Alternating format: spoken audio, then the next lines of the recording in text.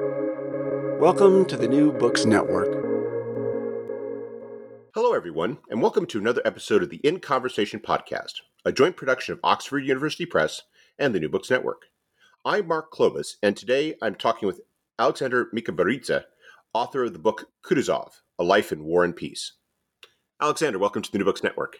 Thank you so much, Mark, for having me. It's a privilege and a pleasure to be here. It's a pleasure for us as well. I was wondering if you could start us off by telling our listeners something about yourself. I think the first thing is that I'm Georgian. I think that defines who I am. A proud son of a small country in the Caucasus Mountains. And I say that because kind of my upbringing, my worldview was shaped by the experiences I had as a kid in newly independent Georgia and late 80s and certainly 90s, very turbulent period. And my life was changed by my passion for history. I always loved history, but especially I was drawn to French history. And growing in a war-torn country, pursuing history was not particularly an enticing idea. So initially, I went into a legal career, did my law degree, practiced it. But at a certain point, I realized that as much as I loved law, it's history that really fascinated me. So in 2000, I left my legal career behind and instead dived into the world of Napoleon and Napoleonic Wars, and it has been one hell of a ride ever since. It gets to one of the things I've greatly enjoyed about your work, which is that you bring in a perspective that you don't see as much in the English language historiography. I mean, there's plenty about the British perspective, obviously the French perspective. You see, there's many good works about the German perspective, the Austrian perspective, and Russia. While it gets due attention, so much of it comes from the standpoint of lacking that. I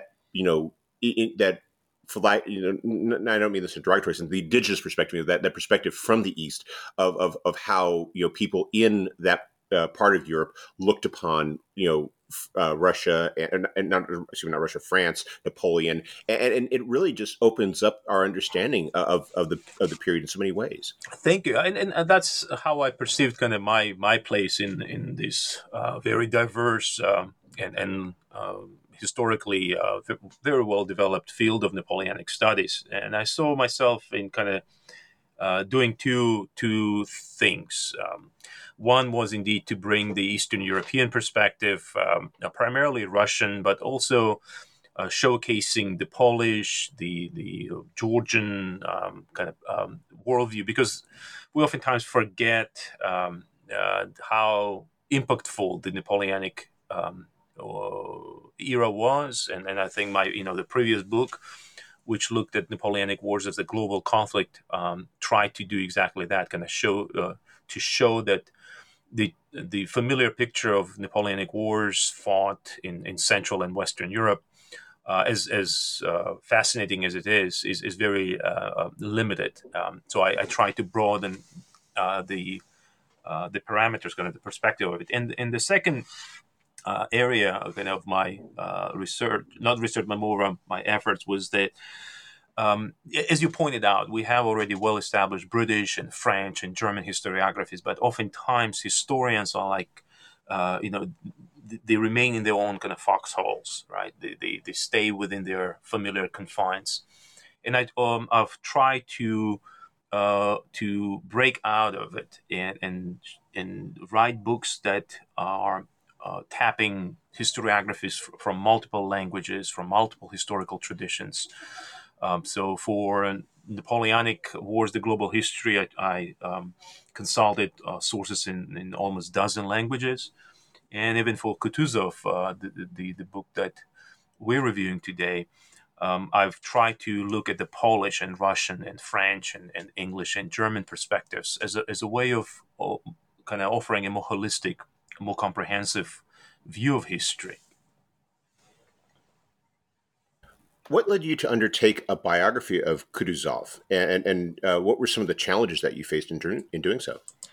I think in the introduction, I kind of lay out three primary reasoning, kind of three factors for it. One, and kind of starting with the basic one, and that is just fascination with historical characters. And there is Napoleonic era is famous for producing a pleiad, kind of a constellation of really interesting, complex, diverse individuals who, for better or worse, shaped the destiny of Europe and beyond for, during this crucial quarter of a century period. Napoleon, of course, had been written extensively about. Just in last few years alone, we have seen more than half a dozen major biographies of him. Same applies, for example, for the French and British generals. My dear friend Rory Muir, for example, wrote a masterful biography of Duke of Wellington that will stand the test of time and will be the definitive work on him. But in all of the in dozens and dozens of books that have been written on this period, there is unfortunately a dearth of studies of the Russian side. And of course, without Russia, it will be impossible to understand how and why this conflict, this period, kind of developed. And so I decided to fill this niche to fix this problem. My initial intention was to actually write a biography of Alexander, Emperor Alexander of Russia, an instrumental person, a figure in all of this. But just as I was starting, my colleague, Marie-Pierre Rey, a fabulous French historian, actually published a remarkable book, a biography of his. And so then I kind of switched to my second option that I had, and that was to look at one of the military figures. And Kutuzov was the first choice in this because he's an iconic figure. I think probably the most iconic Russian figure of this period.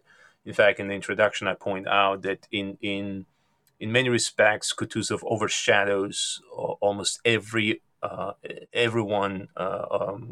Certainly on the Russian side of everyone of his contemporaries, and even more largely, more broadly, almost everyone from the 19th century. So the public polls that have been conducted in Russia for the past 2 decades consistently show him in top 5 of the most recognizable figures.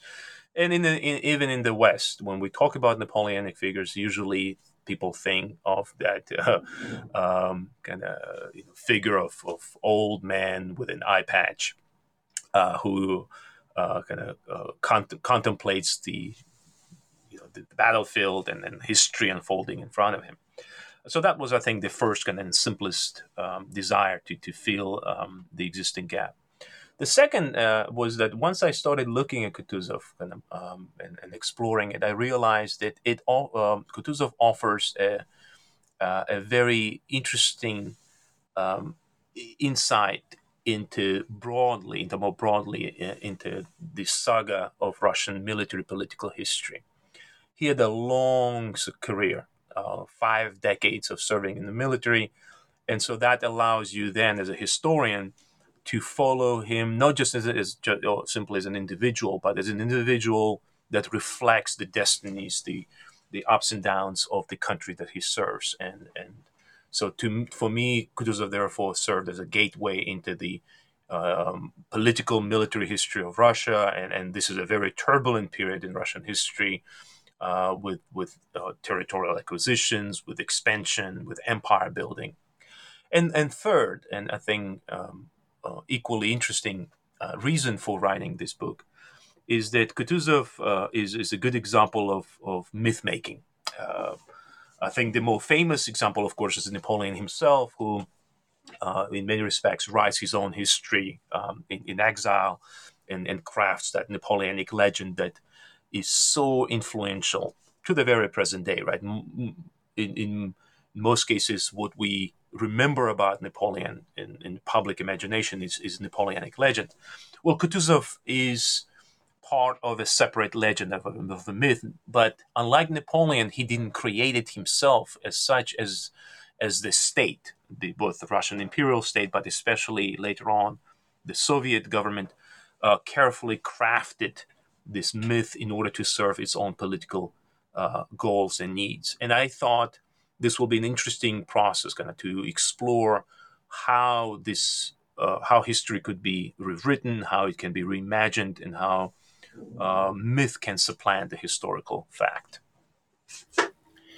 And that struck me as one of the challenges you must have had in this book, which is untangling all that. In that you have so much that to borrow from John Ford, the truth, being replaced by legend, so they just print the legend, and you have this a lot of, for example, the effort to sort of graft Kutuzov to Surovov, and sort of make it as though there's this continual spectrum of great Soviet of Russian generalship that, as you explained, is very much overstated, and kind of gets to how much of Kutuzov we have that is the product of this heroism, this hero making, rather than what the evidence suggests instead.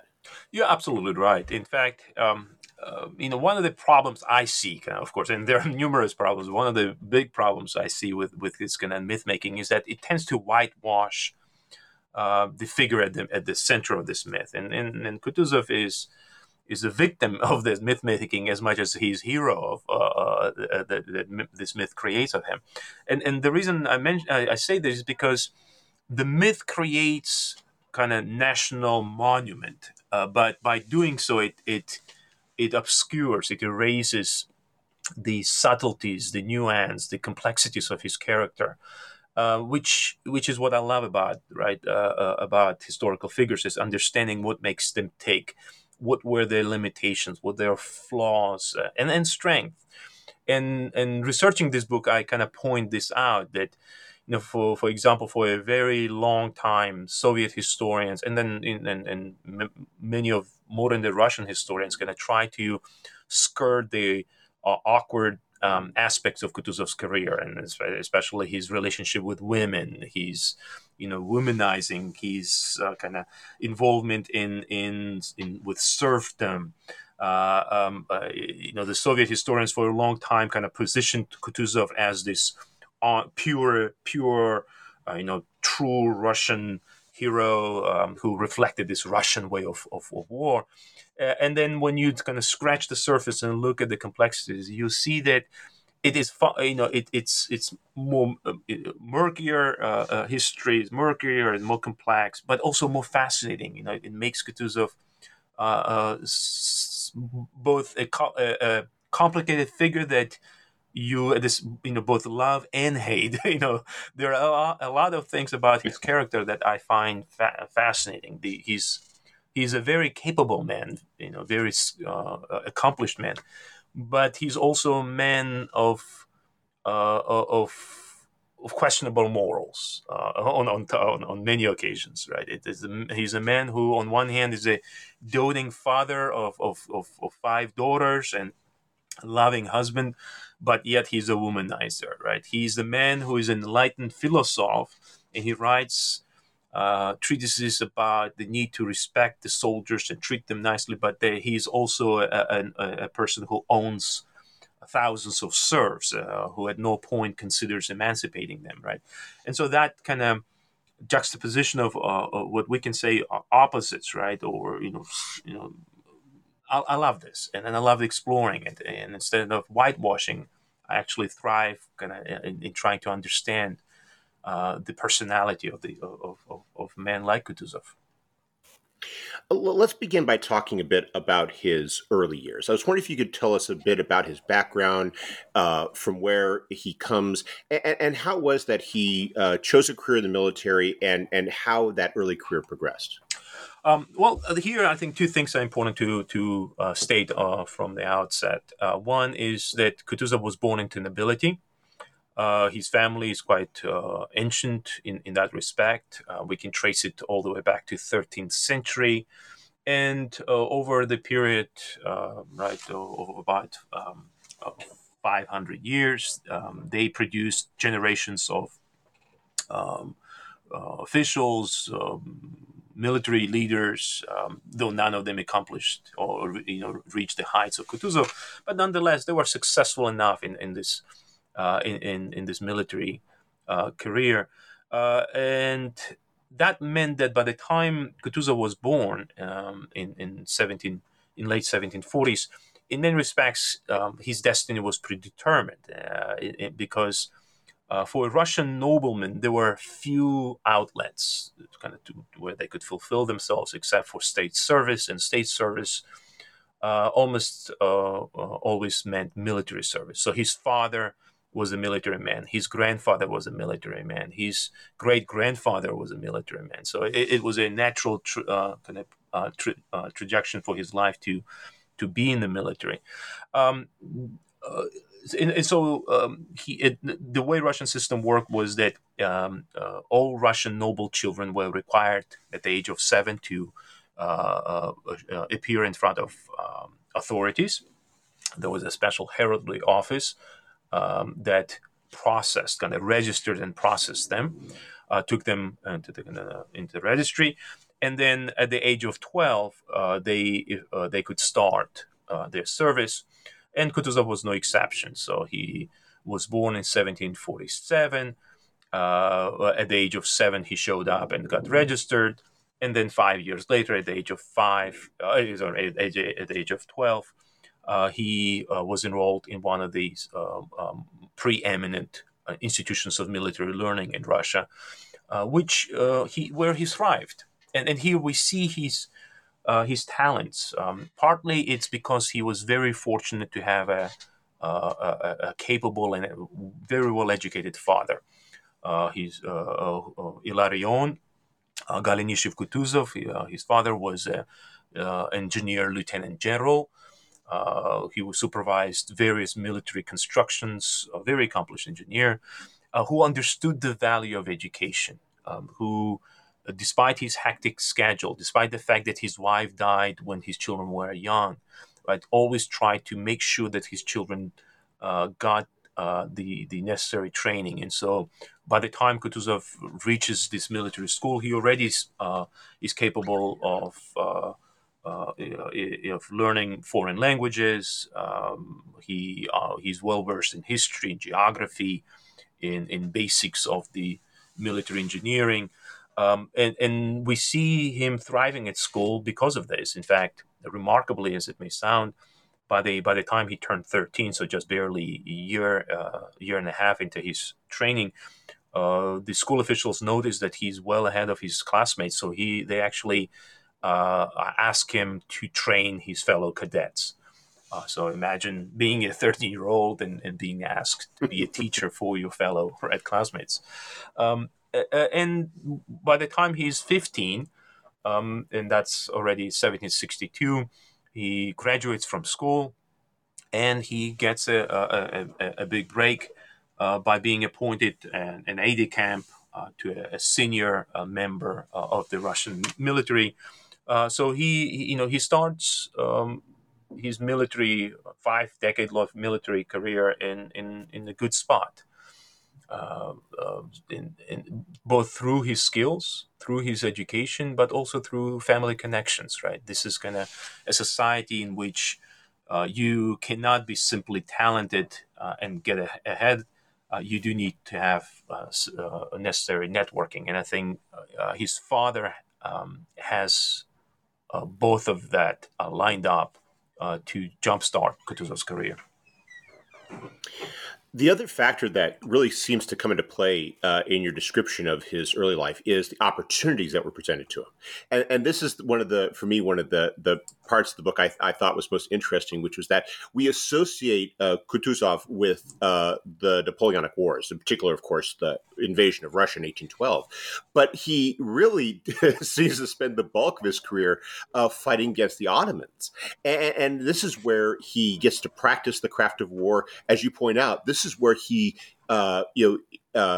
makes connections and socializes with all of the so many of the key figures in the final campaigns in his life, and it really is. This is where as you identify, Kutuzov is really learning about the nature of war and becoming quite practiced at it.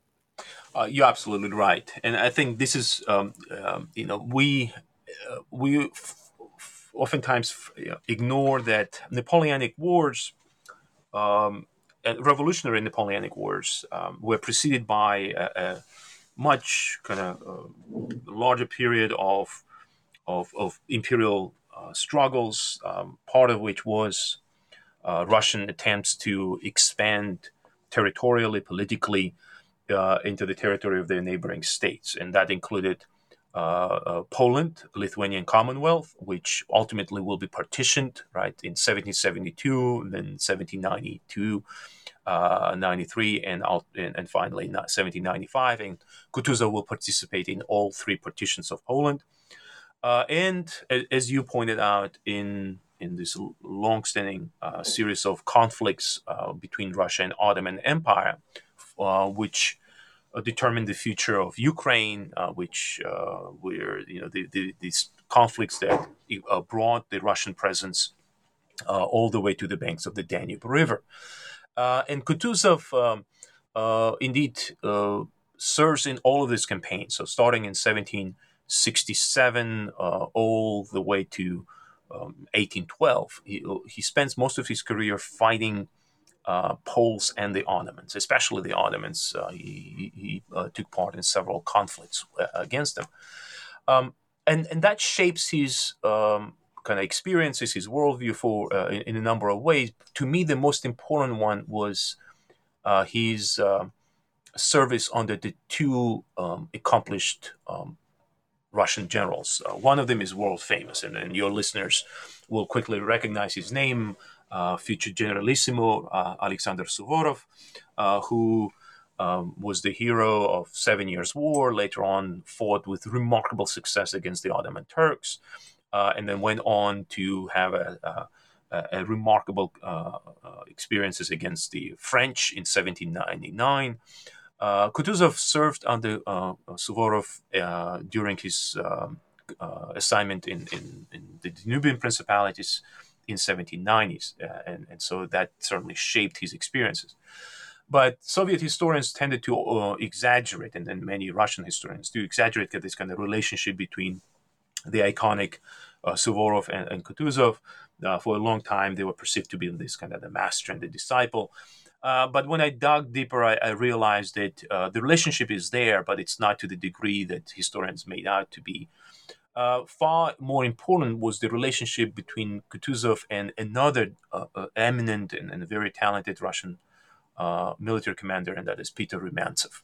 Rumyantsev, unfortunately, is kind of overshadowed and eclipsed in all of these discussions by Suvorov and later on by Kutuzov, but he truly deserves to be more well known. And even though we still lack a biography of his in both in Russian, there are no new biographies of him, and certainly in English, where there are no biographies of him. And yet, if you look at Rumyantsev, he has approach to war that will struck your listeners as what we consider to be Napoleonic.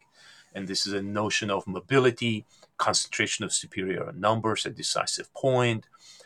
He talks about moving separately and then concentrating to confront the enemy at the decisive point.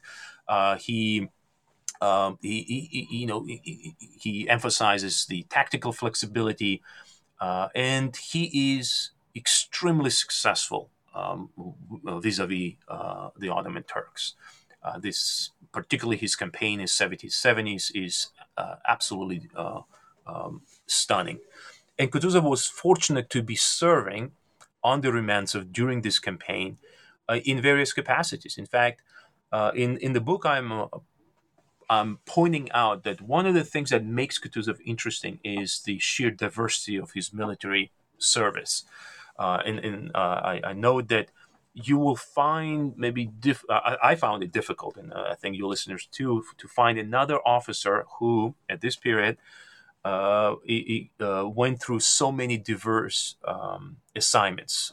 He starts his career as an staff officer, quickly becomes quartermaster officer, then is given the tasks of organizing grenadier units, then is sent to regular infantry. He excels in that. Then he's tasked with organizing from scratch light infantry units. In fact, he writes a definitive study, a manual on how to do it. Then he's given the task of organizing and leading light cavalry, lancer units, then shifts back to staff officer, becomes the commanding officer, and then entrusted diplomatic missions and so on and so on. It's really the breadth of his experiences is what makes him a well-rounded military commander, which comes very handy for him later on when he is given command of armies against a fearful enemy like Napoleon.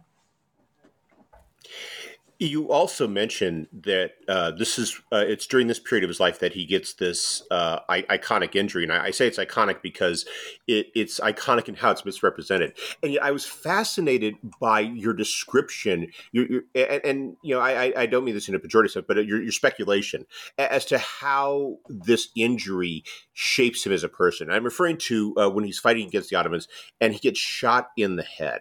And this is the kind of thing where it's like, that should have been the That's end right. of Kutuzov. Basically, he's not a figure in history, period. But he survives it, and of course, this is where, as you point out and have pictures of in your book, how he's depicted, in so much of modern media as having this eye patch to cover for the injury on his right eye, and yet, as you explained, that's not the case. He in fact never wore an eye patch. But as you identified, the injury changed him in ways that it shaped his personality. It might have shaped his personality in ways that contribute to how we see him in Tolstoy's novel, in so much of the accounts of his contemporaries in terms of how he ran his later campaigns. Indeed. For the listeners, I think it's well worth to explaining what happened, because Kutuzov is that rare example in history of a person who gets shot in the head 2.5 times and then somehow makes it through. Just amazing. I wish I could have some of that luck. I mean, exactly, right? The first time, the first injury, the most grievous one, he experiences in August of 1774. This is part of the Russo-Ottoman War. And interestingly, the peace treaty has been already negotiated and signed, but the news of it has not reached the remote corners of Crimea. Instead, the Russian army that is deployed in Crimea receives the news of an Ottoman offensive, and so they dispatch a small detachment to stop the Ottomans from attacking. And the two sides met at a small village of Shumi in Crimean Peninsula. And during the fighting, Kutuzov was rallying his grenadiers to rush across a broken terrain, which was cut across kind of with 3 ditches. And as he was climbing out of one of these ditches, Kutuzov leading by example from the front, he climbed on a large boulder and effectively turned to these troops and kind of called for them to follow him. But just as he did, because he was looking kind of towards his troops, the Ottoman bullet struck his skull. He actually struck his left temple, right between the eye and the temple, passed through his skull, and then came out precisely on the other side. And as I point out in the book, the odds of a bullet, and listeners have to bear in mind that this is a 1/2 inch lead projectile. So the odds of that 1/2 inch item, right, smashing your temple, going through your skull, and then coming out on the other side without killing you strikes me as astronomically small. And yet he was fortunate. Fortunate for a number of reasons. One, the bullet went through his skull without damaging the brain matter. Second, when he fell into the ditch, his soldiers quickly picked him up and carried him to the rear, where he was treated by the physicians. Third, that's for some reason, and still kind of maybe kind of part of that providence and then fate. somehow the matter that the bullet introduced into his body did not get inflamed. In fact, Kutuzov made a full recovery from his injury.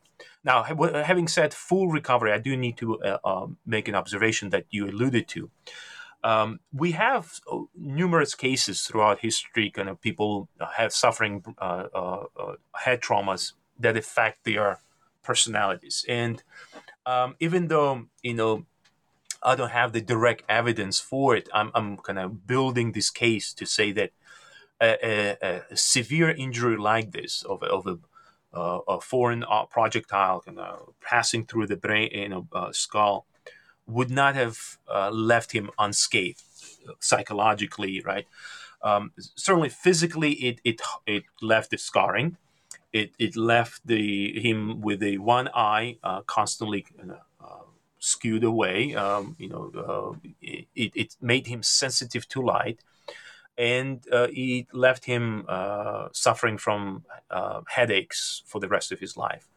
But I cannot but wonder whether it would not have had a more internal kind of injury of what we now call kind of post-traumatic stress disorder, right? The PTSD, that because it does, the contemporaries remark that this injury made him more kind of reserved. It made him more, less inclined to open up to other people. There is one of the contemporaries who said that, that Kutuzov's heart is close to the outsiders, and that he remarks it in the wake of this injury. So I think this injury would have had a profound effect on his personality as such.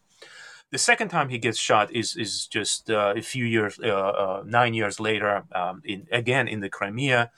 And this time, once more, they're fighting the Ottoman Turks. They're trying to capture a strategically important fortress of Ochakov.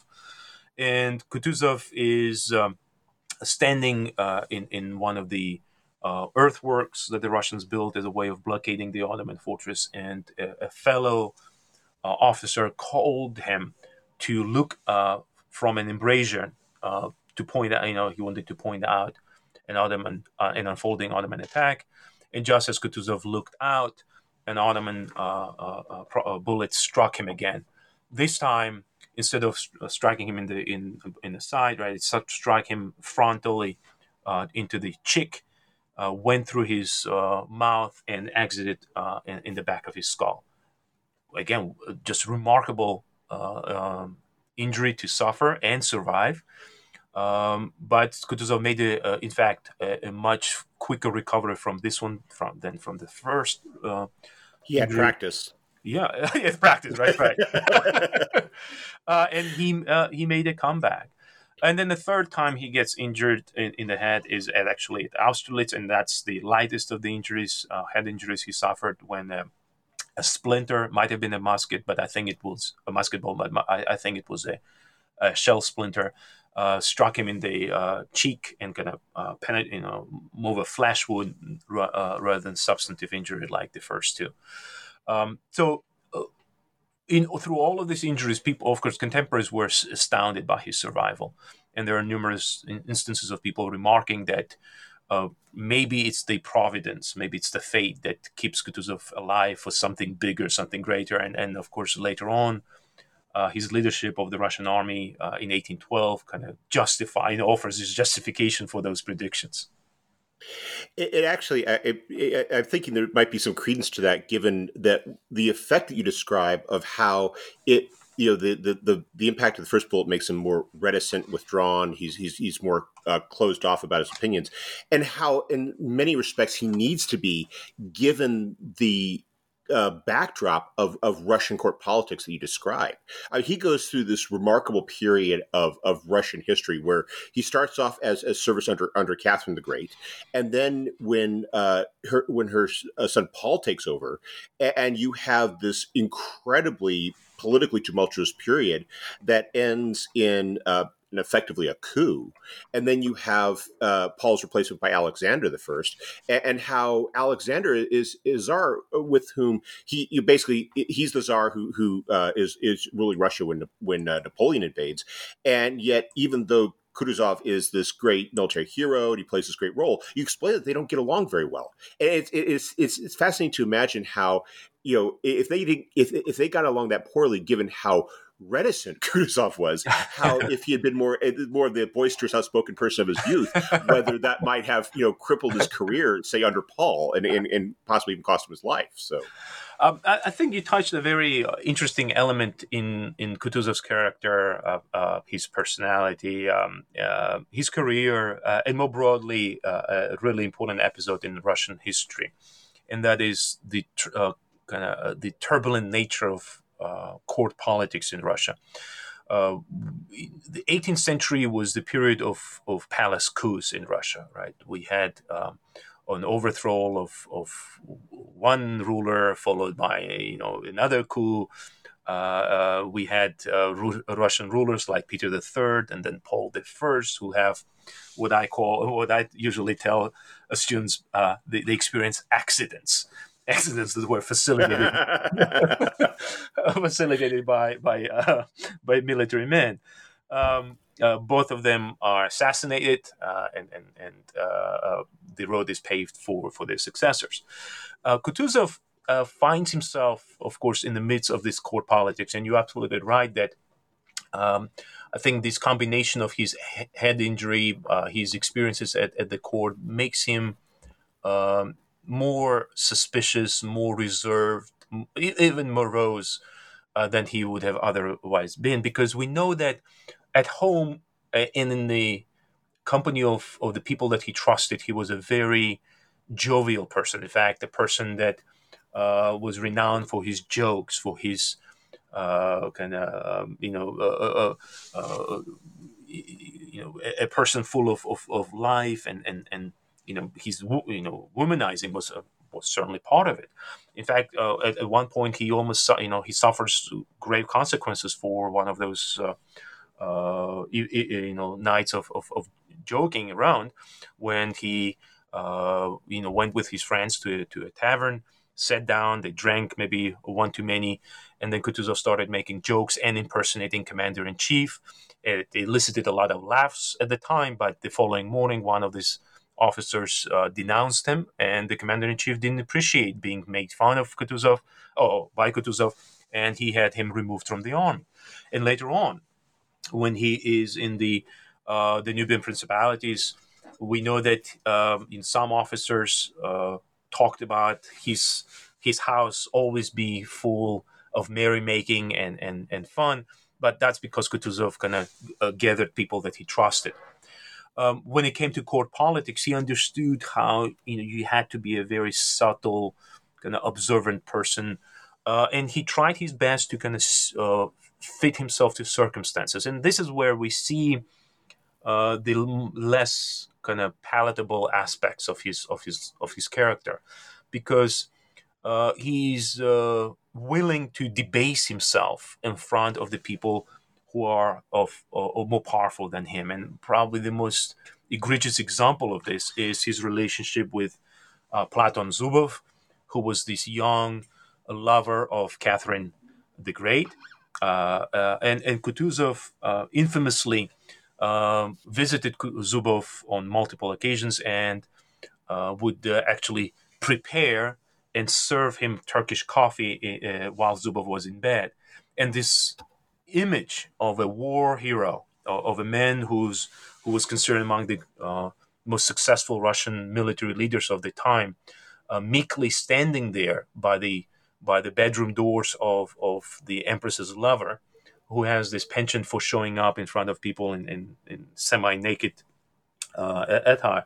And so Kutuzov standing there with his coffee maker scandalized the contemporaries. In fact, in the book, I point out that the symbol of so-called Kutuzov's coffee maker became the symbol of emasculation of Russian nobility, to the degree that even Alexander Pushkin, the greatest of Russian poets who grew up, right, during the Napoleonic era, speaks derisively of that symbol, that, this is what happened to Russian warriors, and Kutuzov becomes this glaring example of it.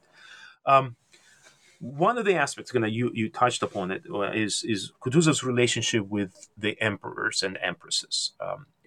He has good relations with Catherine and Paul, even though Catherine and Paul were diametrically opposed in worldview, in character, in how they ruled. And still, Kutuzov found a way to kind of adjust himself to their ruling styles. For a long time, historians argued that Kutuzov was discriminated and abused by Paul, that Kutuzov resisted the Prussophile tendencies of Paul. But when I looked at the archival documents, at their correspondence, I found nothing of sort. In fact, what I found was diametrically opposed, in that Kutuzov understood that Paul's insistence on accountability, Paul's desire to introduce changes and kind of override the tradition, was an opportunity for Kutuzov himself to act on reforms that he thought was necessary. And so he exploited this moment to push through, for example, important changes in military educational system in Russia. Kutuzov was quite close to Paul. In fact, when I looked at the court journals that recorded who came to see the emperor, who dined with him, who had lunch with him, Kutuzov figures prominently. And in the book, I point out that Paul was so close to Kutuzov that he actually offered Kutuzov to use his personal library so they can read the same books and discuss it. So this is, at no point do you see kind of these standards, kind of conventional narrative of Kutuzov being mistreated and persecuted. There were instances when Paul was upset at him. There were instances when Paul berated him, but that, I think, comes with the territory. Kutuzov's relationship with Alexander is far more complex, and partly because the way Alexander came to power. In March of 1801, Paul had an evening dinner like he always had. Alexander, his son, is present, and Kutuzov is attending too.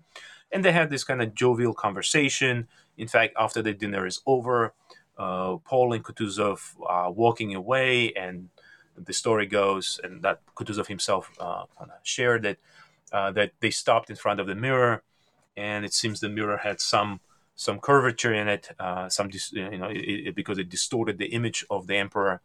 And Paul remarked, kind of jokingly, like, "Look at this! I'm this mirror shows me with a wrecked neck."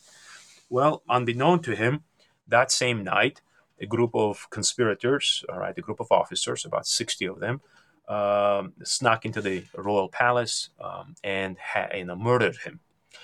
We know that Alexander was aware of this conspiracy. Now we debate whether he knew about the conspirators' plan to actually kill the emperor, or whether he expected them to simply convince his father to resign. Irrespective of that, the fact was that the emperor was assassinated, and his son came to power through murder. There is a wonderful quote by one of the contemporaries who says that the murder of his father hung over Alexander like a vulture. And I love that same imagery, that this memory that was constantly with him. Kutuzov certainly was aware of what had transpired that night, and he was aware of the certain culpability or kind of involvement that the new emperor had. And yet, the new emperor employed him. Employed, in fact, to the degree of trusting him with the governorship of St. Petersburg, the imperial capital, at the very crucial moment in his reign, because he he's a new emperor who came to power through an illegal action against his father. So he needs trusted individuals to shore up his authority.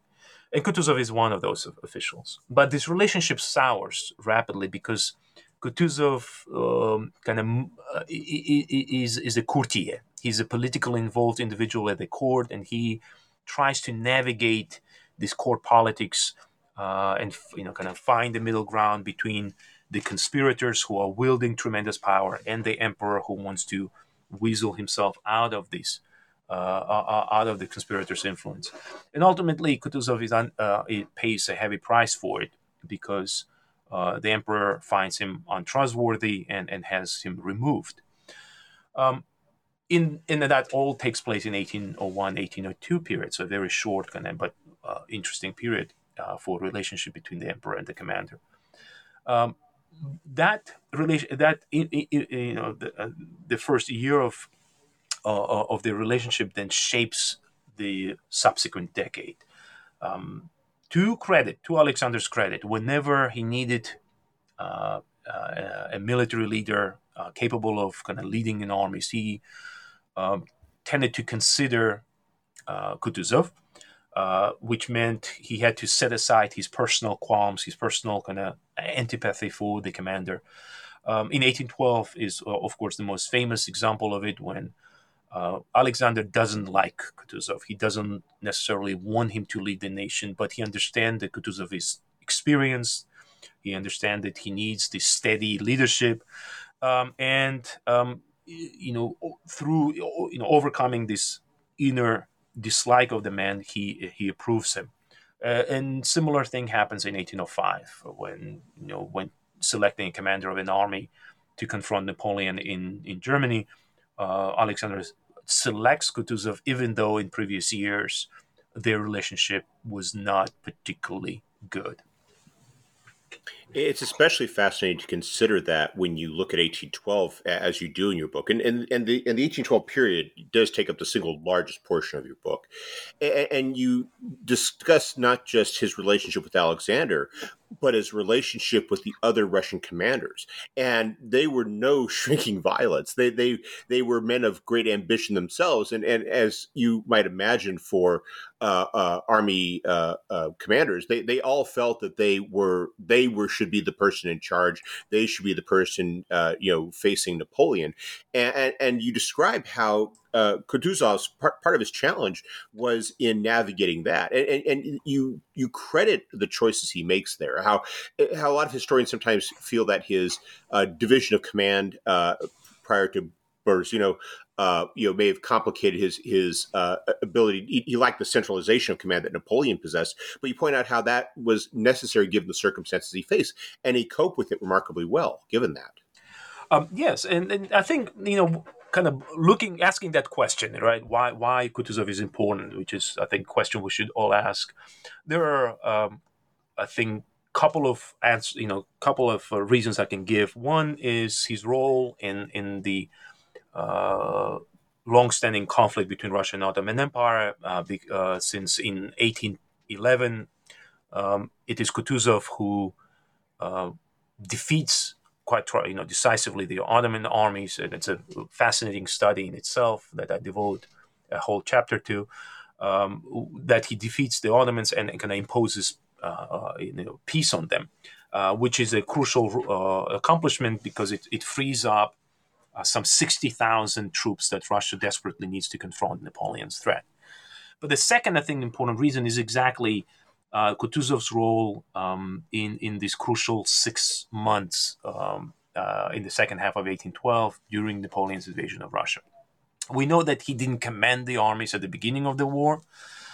He's actually in the Danubian principalities, just finished the war, and he's on his way back when the war erupts. And Russian armies struggled to contain Napoleon, the French. They struggled to deal with the fact that Napoleon was a brilliant commander. That he had an army that was 3.5 times the size of the Russian forces in Western Russia. And that through June, July, and August, right, the Russians are by necessity retreating while suffering the lack of unity of command. So they have 3 armies that have each commanders in chief. They are not necessarily agreeing on how to pursue the war against the French, and there was a lot of disagreement. And I actually go to as far as to say that by August of 1812, there was a brewing mutiny of generals against the Minister of War, Barclay de Tolly, who commanded the largest of the Russian armies and who was almost universally despised and reviled. And it is in this context that Alexander realizes that in order to turn the tide of war, he needs to achieve this unity of command. He needs to consolidate the leadership and entrust this supreme command of the Russian forces to one individual. And so in late August, after he forms a special commission, which examines different candidates and ultimately selects Kutuzov. As I mentioned, Alexander doesn't necessarily so he agrees with this selection, but he understands why Kutuzov would be a good choice. And this is where, in the book, I point out that Kutuzov may not have been the most brilliant military commanders of this period. Napoleon certainly shines much brighter than him. Wellington, on many occasions, proves that he's a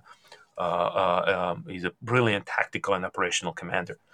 But what I like about Kutuzov in the fall of 1812 is his strategic thinking. When he's given the command, he meets family members, he meets friends, and throughout these conversations, at least the surviving evidence, allows us to see his thinking.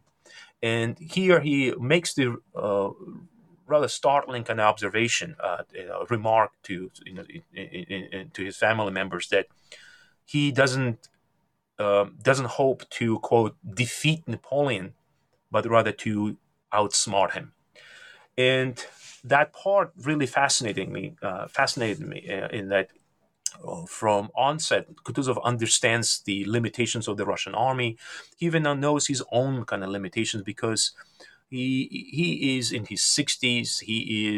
He's just finished a grueling campaign. He constantly complains about his ill health, and yet he sees something that I think many, if not most, of his contemporaries didn't see, and that is, he looks at this conflict against Napoleon in not just in military dimension but political dimension, and I love kind of looking at him through the prism of Clausewitzian kind of thinking, because Karl von Clausewitz, the great Prussian theorist, actually is on his staff. He's in the Russian headquarters at this time, and of course, Clausewitz famously speaks of war as right of politics as war through different means, or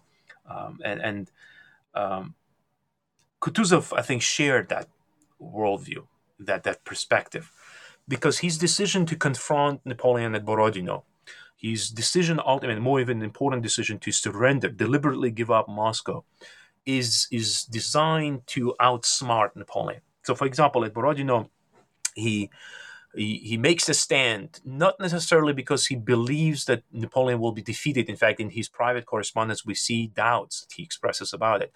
But he knows that this battle is needed for a couple of reasons. One, this is the battle that will take place after a prolonged retreat.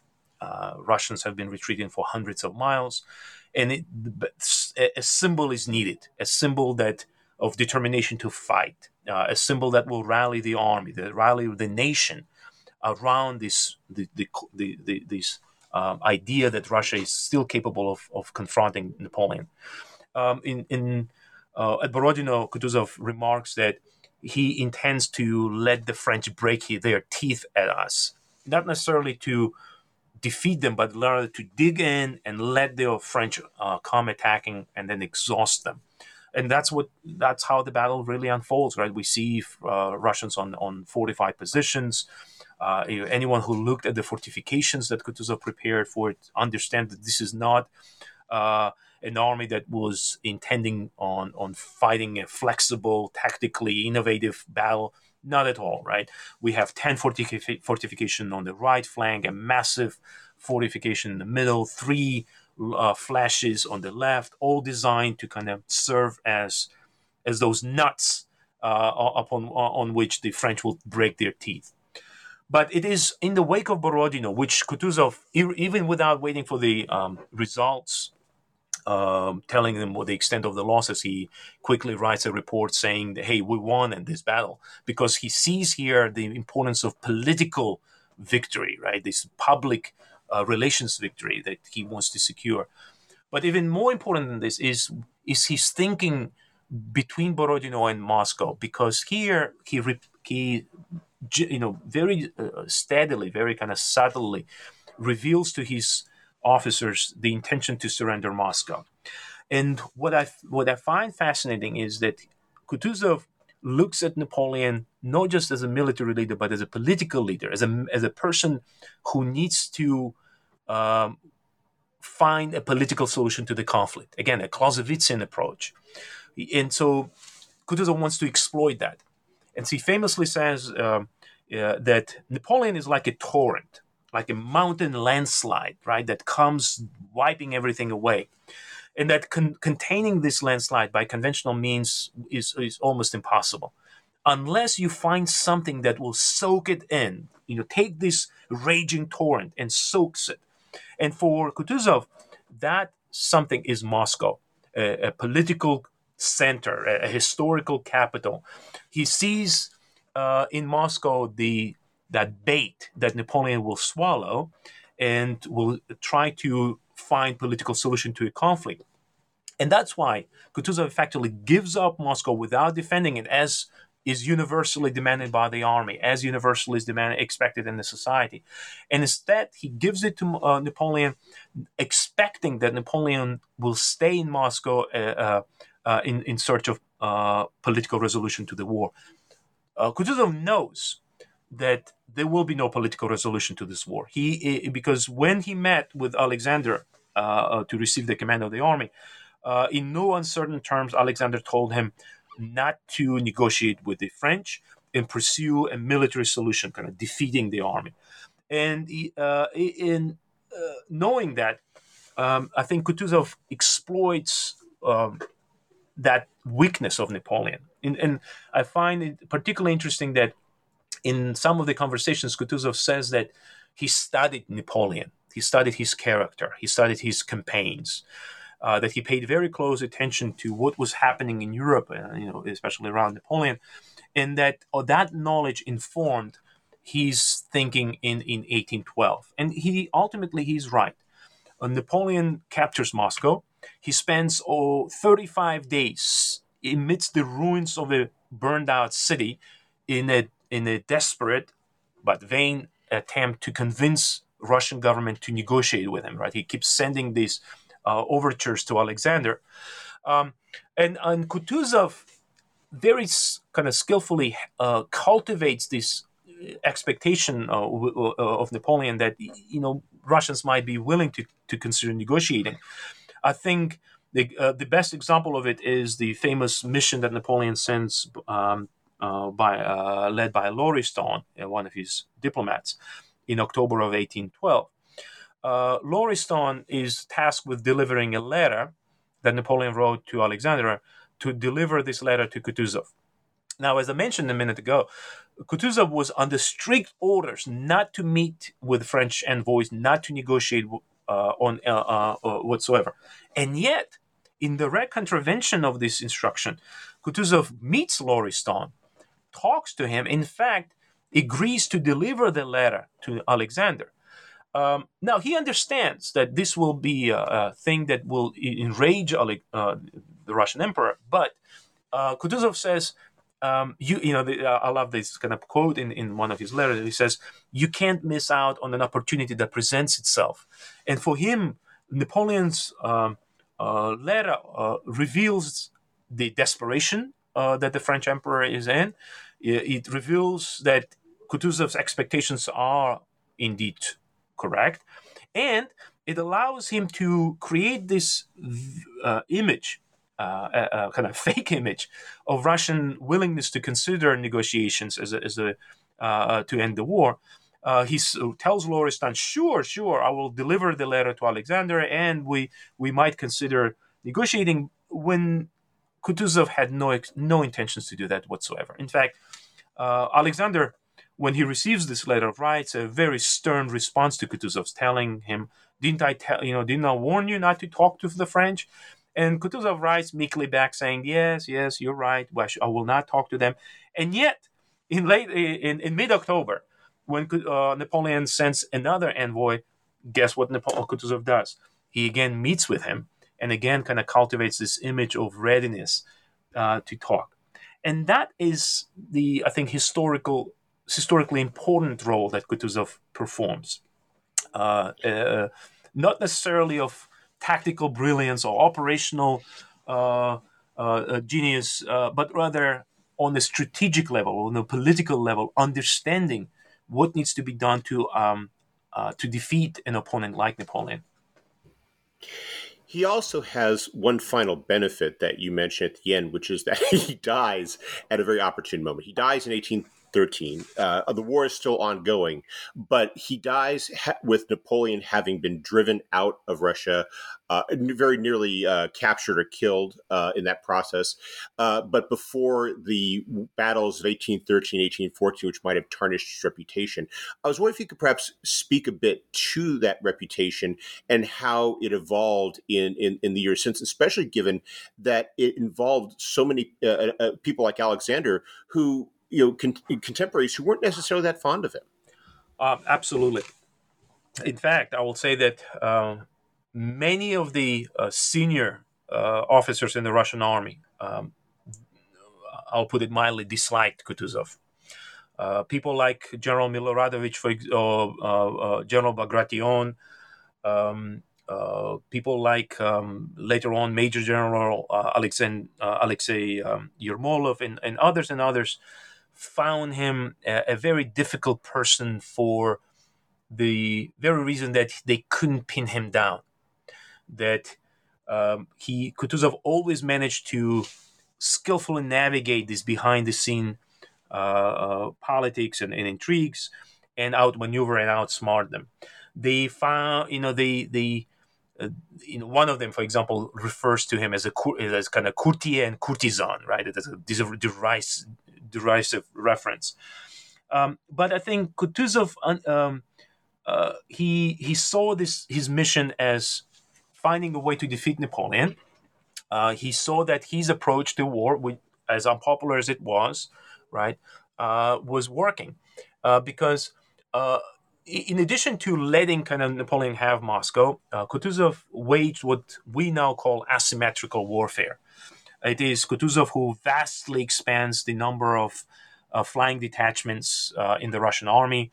Before him, there was just two. He creates almost 24 of them, scatters them in the countryside with the task of targeting Napoleon's communication and supply lines. It is Kutuzov who encourages starting of what he called little war, or what Spanish called guerrilla war, by arming peasants and letting them target the isolated French detachments.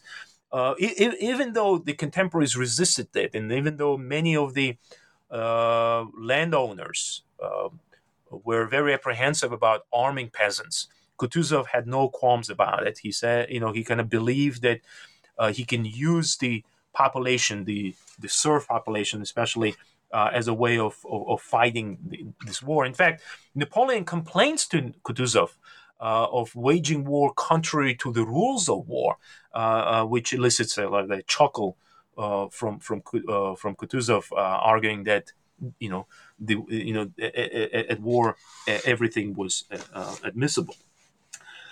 There is another important element that Kutuzov accomplished that I think are historically important, and that is once Napoleon decides to leave Moscow and starts that long and infamous retreat, Kutuzov pursues him, but he pursues him with this kind of hands-off approach where he shadows him, not necessarily pursues and engages him. Vast majority of people around him, officers, generals, all encourage and urge Kutuzov to engage the weakened French army, to destroy, to, as you pointed out, to capture Napoleon or maybe kill him, right? They want that battle. They want that engagement. They want vengeance. They want glory at places like Vyazma, like Smolensk, like Berezina, like Krasny. And at each of these places, Kutuzov urges restraint, caution. And he does it for, I think, two fundamental reasons. One is he wants to preserve the army. He doesn't want to needlessly sacrifice the lives of the troops. He wants to be very strategic about it. And second, and in many related topic issue is that already in late October of 1812, he looks down the road because he understands that Napoleon has lost this particular campaign. So already in October, he's kind of thinks about it. And he looks what will happen in the wake of this war. How Napoleon's defeat in Russia will reverberate through Europe. Will the complete downfall of the French Empire be beneficial for Russia? What will happen if Napoleon is indeed completely destroyed or captured or killed? Will that create another another cycle of turmoil, political instability in Europe? Maybe another cycle of revolutions. And his answer to this is that Napoleon presents the lesser of evils. That it's better to let Napoleon kind of escape from Russia with remnants of his army and retain certain degree of control of the continent, because this will allow Russians to negotiate with them some sort of understanding. And he reveals this thinking in a number of occasions, especially when he talks to the British commissioner to the Russian army, Robert Wilson, who urges him to be more actively engaged in prosecuting this war and seeking defeat of Napoleon. And Kutuzov, on a number of occasions, kind of responds to Wilson by saying that is not what Russia needs.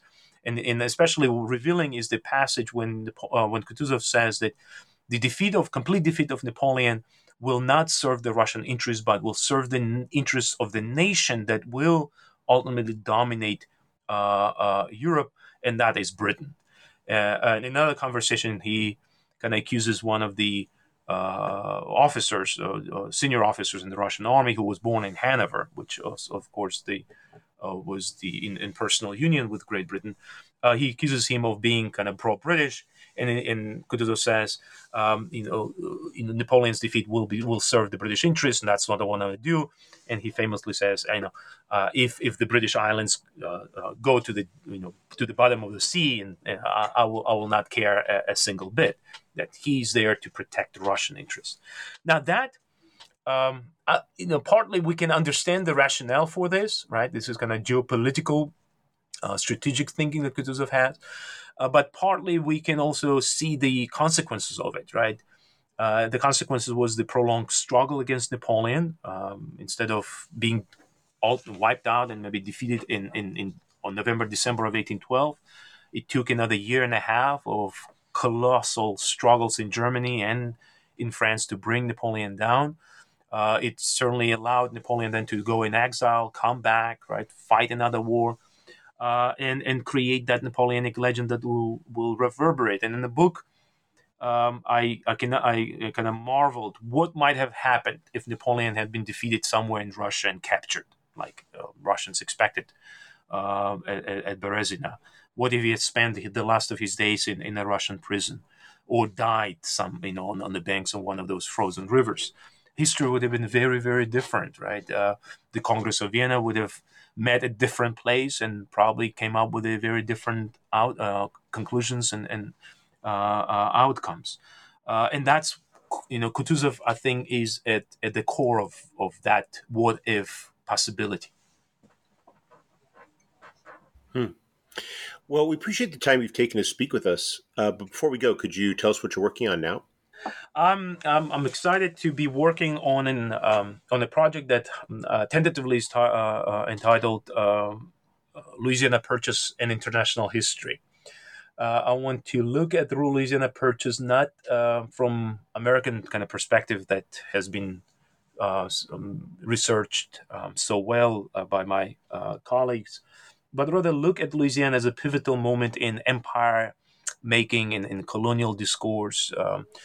Bringing in the British, the French, the Spanish dimensions of it, kind of expand the perspective from Louisiana to the neighboring territories, to Caribbean, to the Spanish colonies, because Louisiana has remarkable consequences, not just for the United States, but rather for the empires that were involved in this deal, for the French, for Spanish Empire, for British. And I think there's much fresh and new that can be said about this subject. Well, it does sound like a fascinating book, and I wish you the best of luck with it. Thank you so much, Mark. I really appreciate the time and opportunity, and look forward to our next meeting and discussion. As do I. Hope you have a wonderful day.